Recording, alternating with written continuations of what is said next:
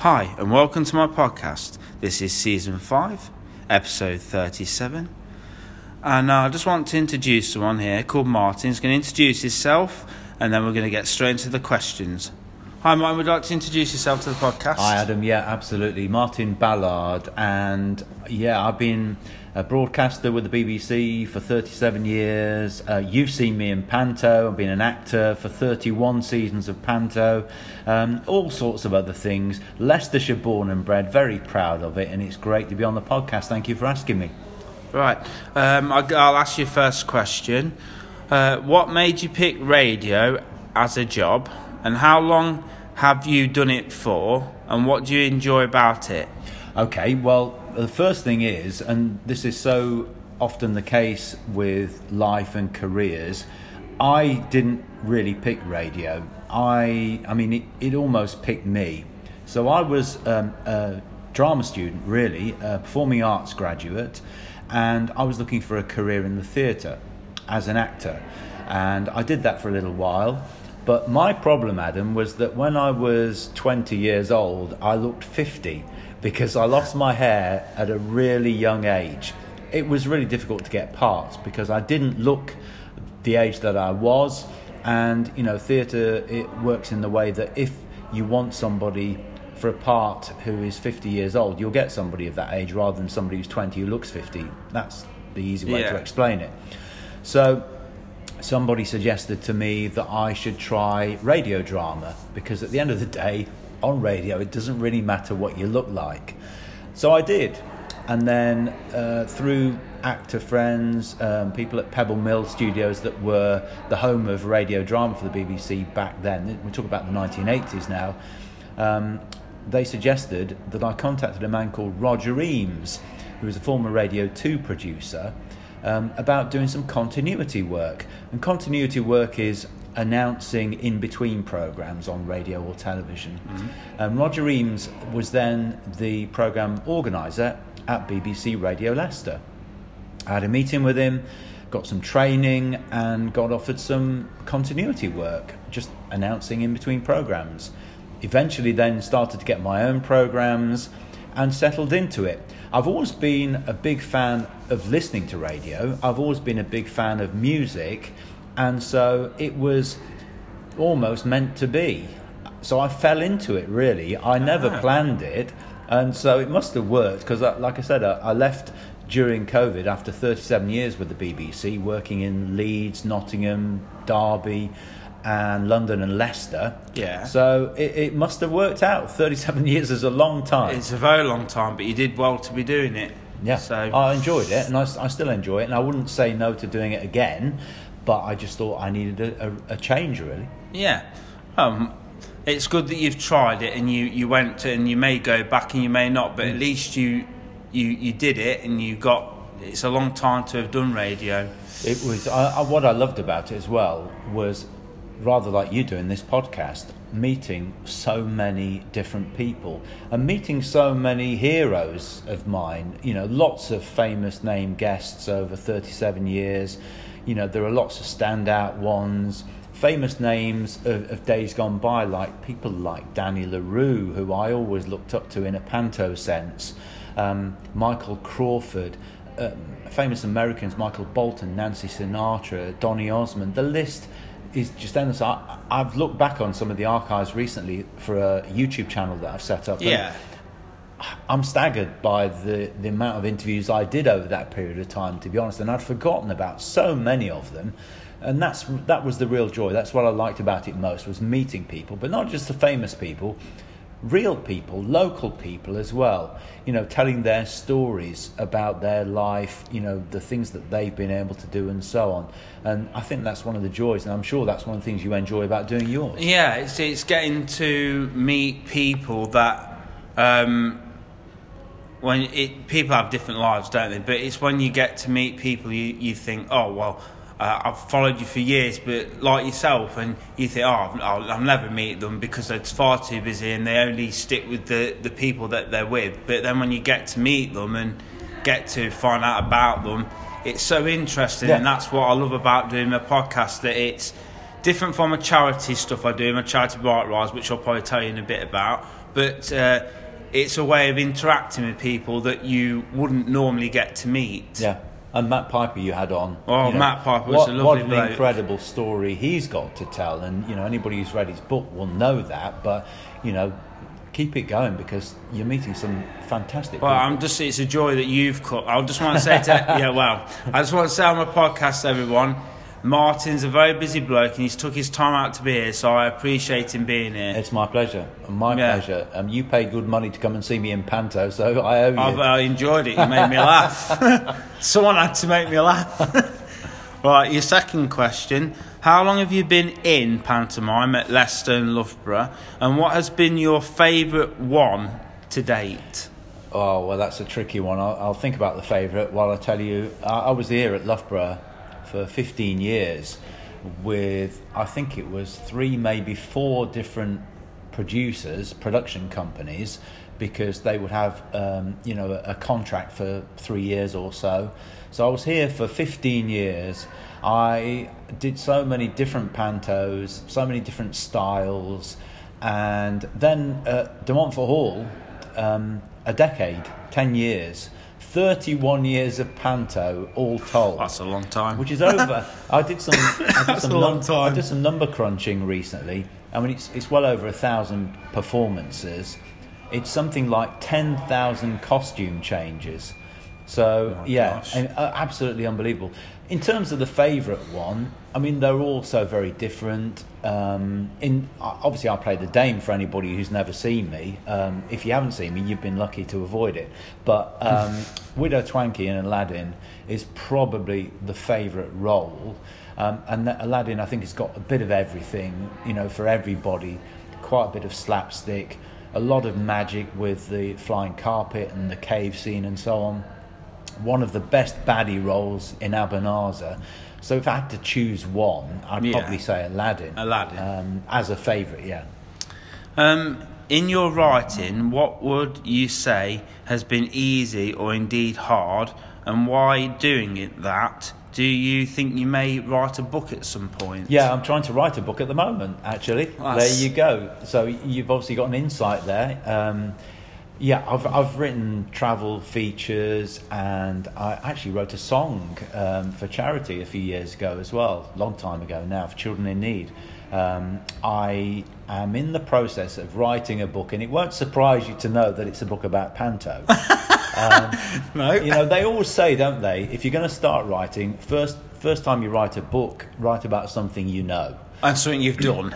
So, yeah, I'm writing a book about panto at the moment, and it's about 4 or 5 chapters in, looking at the history of panto, some of the conventions in terms of what people expect when they come to a panto. So they will expect, for instance, a goodie, a baddie. They will expect to see a slapstick or slosh scene with custard pies and stuff like that. They'll expect to see what we call the ghost gag, which is it's behind you. You know, that one, I remember that one. They'll expect to see the song sheet where, you know, everybody gets to sing along at the end of the show and kids come up onto the stage from the audience, that sort of thing. All those traditions of panto, as well as where panto needs to go next, because it has to keep evolving, because otherwise it gets left behind, and less and less people will come as well, because they'll think, it's the same thing over and over again. I think that's what I love about panto is that for the ones I've seen you in, I mean, I haven't been to the ones at Leicester. Yep. I came to the ones mainly at Loughborough, but each time you did a different one, you put a different spin on it, which was good. Whereas some pantos I think I've been to outside of Leicester, like in Nottingham and stuff, sometimes you just know. You go in there and you know what's going to happen, because you know there's going to be a celebrity in there, because they have to throw one into the mix for everyone to come. Whereas I like the ones like at Loughborough Town Hall and at Leicester where, okay, there's an odd 1 or 2 celebrities in there that you may have seen something before, but it's nice that, you know, you can have a few other people in it, and they integrate some of the people in the local area in it, and that's what I think I've liked about it. But it's nice that you're going to write a book, and I'll be very interested to read it when it's done. Well, so will I, because it's taking a long time, let me tell you. Yeah, it's difficult to focus because you said I'm doing a lot of other different things at the moment. But yeah, that's the plan. As soon as it's out, I'll let you know. You will. Right. While doing your voiceover work, what have you done and what have you liked or hated about it? And do you have any more plans on doing that kind of work? Yeah, it's voice acting really. Everything from narration. I've done narration, storytelling really. Yeah. At historical places. So when you go to a museum or a historical site, whether it's a castle or whatever, you might get an interactive headset that you can go and do a tour. Oh, with. I've done that at Warwick Castle. Yeah, so I've done some of those, telling you the story in each of the rooms and so on, and also playing some of the character voices. It might be somebody down a mine or somebody in a kitchen or whatever. Yeah. The most bizarre thing I've ever done was some line dancing chickens, which you can still hear at a children's theme park north of Leicester called Sundown. So if you ever go to Sundown, look out for the line dancing chickens, and the voice is me. But yeah, I mean, it's just fun. It's just fun to do. Yeah. And you have got to completely use your imagination, because you're going to be in a studio space with nobody else. You can't see what the attraction or the place that you're talking about looks like. You've just got to close your eyes and use your imagination. Yeah. Question 5. What would you say has been your biggest career challenge and change in the whole of your career? With your theatre and your radio presenting and your other things that you do? I think the biggest change for me, if you remember, I said at the very beginning that I slipped into radio, really, so that sort of evolved. So that wasn't a big change. The biggest change was taking the decision during COVID, during the first lockdown, to actually leave the BBC, to actually think about doing something different. But I've been there for 37 years. And just decided I wanted to look at different things, because I was presenting 5 days a week, sometimes more than that, 3 or 4 hour shows. It's a hell of a chunk of your life, and it doesn't allow you to do many other things. No. That's one of the reasons why the only acting I've ever done is panto, because I just couldn't do it while working full time at the BBC.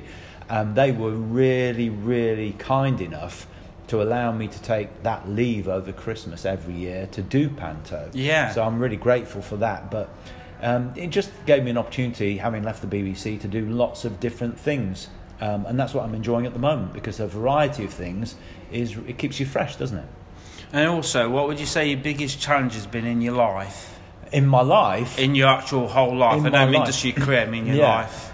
I think everybody faces different challenges all the time, don't they? Yeah. Certainly one of the most demanding and I guess challenging things was, my son, who is now an actor as well, by the way, when he was born prematurely. So it was a really challenging time, because he was born something like 12 weeks prematurely. He was tiny. He was as big as my hand. He had to be in an incubator and ventilated. At the same time, my wife was in intensive care. So both of them were in intensive care at different ends of a hospital. And at the time, like a lot of challenges like that, you just crack on with it because you have to. Yeah. And adrenaline and so on gets you through those traumatic times. And it's only afterwards when you look back and you think just how much of a challenge it was. He was hospitalised, incubated and so on, and then ventilated for about 6 months. And my wife obviously made a full recovery. She suffered from something called preeclampsia, which wasn't identified early enough. So she had to have an emergency cesarean. Right. And the whole thing was, incredibly traumatic. I think that was the most traumatic, the biggest challenge, I think, that we all as a family had to face. Yeah. And before I ask you last question, we were just talking about Was it a charity or something? Memphis, is it called? You were going to talk to me about it. Yeah, well, I can talk to you about that because we were talking about it because I just hosted an event for the organisation last night, and it's a tremendous organisation. It's based in South Wigston on the other side of Leicester to you. Okay. But it offers all sorts of help and support for people with autism, other neurodivergent things like that, dyspraxia, dyslexia, and so on. Memphis, mentally and physically handicapped or disabled. That's why the charity was set up in the first place. Yeah. And I was hosting an event last night, and I wanted to just share a story with you because at the moment what I'm doing is hosting several podcasts and hosting events and so on. One of the podcasts that I host is for the Curve Theatre in Leicester. All right, yeah. So I went behind the scenes and did a whole podcast in the rehearsal room with all of the actors for a musical called Beautiful, the Carole King musical. Yeah. Which was fabulous. The leading actress in that is an actress called Molly Price Cutler. Right. And they're on tour at the moment now. She, during the course of that interview, talked to me about being what she described as neurodivergent. So I asked her to explain. In her entire life, she's in her mid-20s, I think. Yeah. She's said by her own admission that she's been different. People will remark in the room that, what's going on with Molly? Oh, she's doing her own thing. That's what Molly does. Yeah. She'd go off into a separate part of the room and be on her own and so on. Yeah. During COVID-19, she had all sorts of issues with mental health. It really affected her in a bad way, not coping with it, not being able to work, being isolated, all those things that we've all experienced. And so she eventually went to the doctor and went through a whole process of tests and so on, and was eventually diagnosed with autism. Right. Now, it was like, a big weight had been taken off her shoulders because now she realised what it was. She was able to deal with it and move forward. But I think the interesting thing, she said to me two things. Firstly, she'd now signed up to an acting agency that only looks after neurodivergent actors, which I think is a fabulous thing. Yeah. You might want to look into that yourself. Yes, I'll have to look into that. But secondly, she said, somebody pointed out to her that people with any of those learning difficulties, disabilities and so on can do everything that anybody else can do. The only difference is that their brain processes everything in a slightly different way. And I think that's a good mantra to have, isn't it? Yeah. But Memphis, look it up. It's MENPHYS, Memphis. Look it up on the internet. Have a look at their website and spread the word about it, because I think it's really important that we talk about all sorts of disabilities, learning difficulties and so on, for those people with special needs and so on, that we talk about it, because there is so much ignorance around about autism particularly. The Leicester Tigers player that I was with last night at the event is a player called Harry Wells. He's got 6-year-old twins, both boys, Oscar and Theo, and Oscar was diagnosed with autism, and Harry was talking about the issues that they've had are more with people's reaction to his son when they're out than to his son himself. So it's really important to share that, talk about it, so that people understand what all of these things are. So if you're ever in a supermarket and you see a child, a boy or a girl, being noisy, or you might think, first of all, that's a naughty child. But just stop yourself for a minute with your reaction. Think about it and think maybe there's something else there that you're not aware of. Don't jump to judge people. No. Be more understanding. And again, if you're listening to this podcast, go to the Memphis website, have a look at it, and you'll find out more about all that sort of stuff there. And if you have any of the issues, the disabilities, the learning difficulties or special needs, or somebody that does, that might benefit from the help of Memphis, then have a look at the website for that. And if you can help them, it is a charity, then help them with raising money as well. Right, and my final question to you. What do you see for the future in obviously being in the Panto and doing all the other things that we've talked about? Is there anything big you see for the future that's coming in the next few years that's coming up? Is there anything that's coming, I'm going to do that? I've had the opportunity to do so many amazing things. I'm the stadium announcer at the Leicester Tigers, which I love. Big things coming up, hopefully, with them that I'll be happy to be involved with, because they're involved in all the major competitions. They've got 2 semi-finals coming up. They're still involved in the European Cup. Absolutely love that. I've been a Tigers fan for life, so big things there. I had the opportunity to stadium announce at the Rugby World Cup, by the way, which was just incredible. With the podcast, I'm just hoping that it will grow. With the 2 podcasts, the 2 main ones I do anyway. With Panto, I just hope to keep going for as long as I can, but I'm not a young man anymore, and sooner or later I'm going to have to hang the bra up. But I'm just happy to be doing what I'm doing, Adam, to be honest. And I think I've never been particularly ambitious. I've never sort of thought my dream is to be on the West End stage. I'm just happy to do what I'm doing, to carry on enjoying it for as much as I can. And the other joy for me now is, I mentioned my son's an actor. So watching his career progress as well, I'm hoping for big things for him, because he works really hard and I think he's talented. So I'm going to watch his career with interest, and hopefully he'll bring me a lot of joy.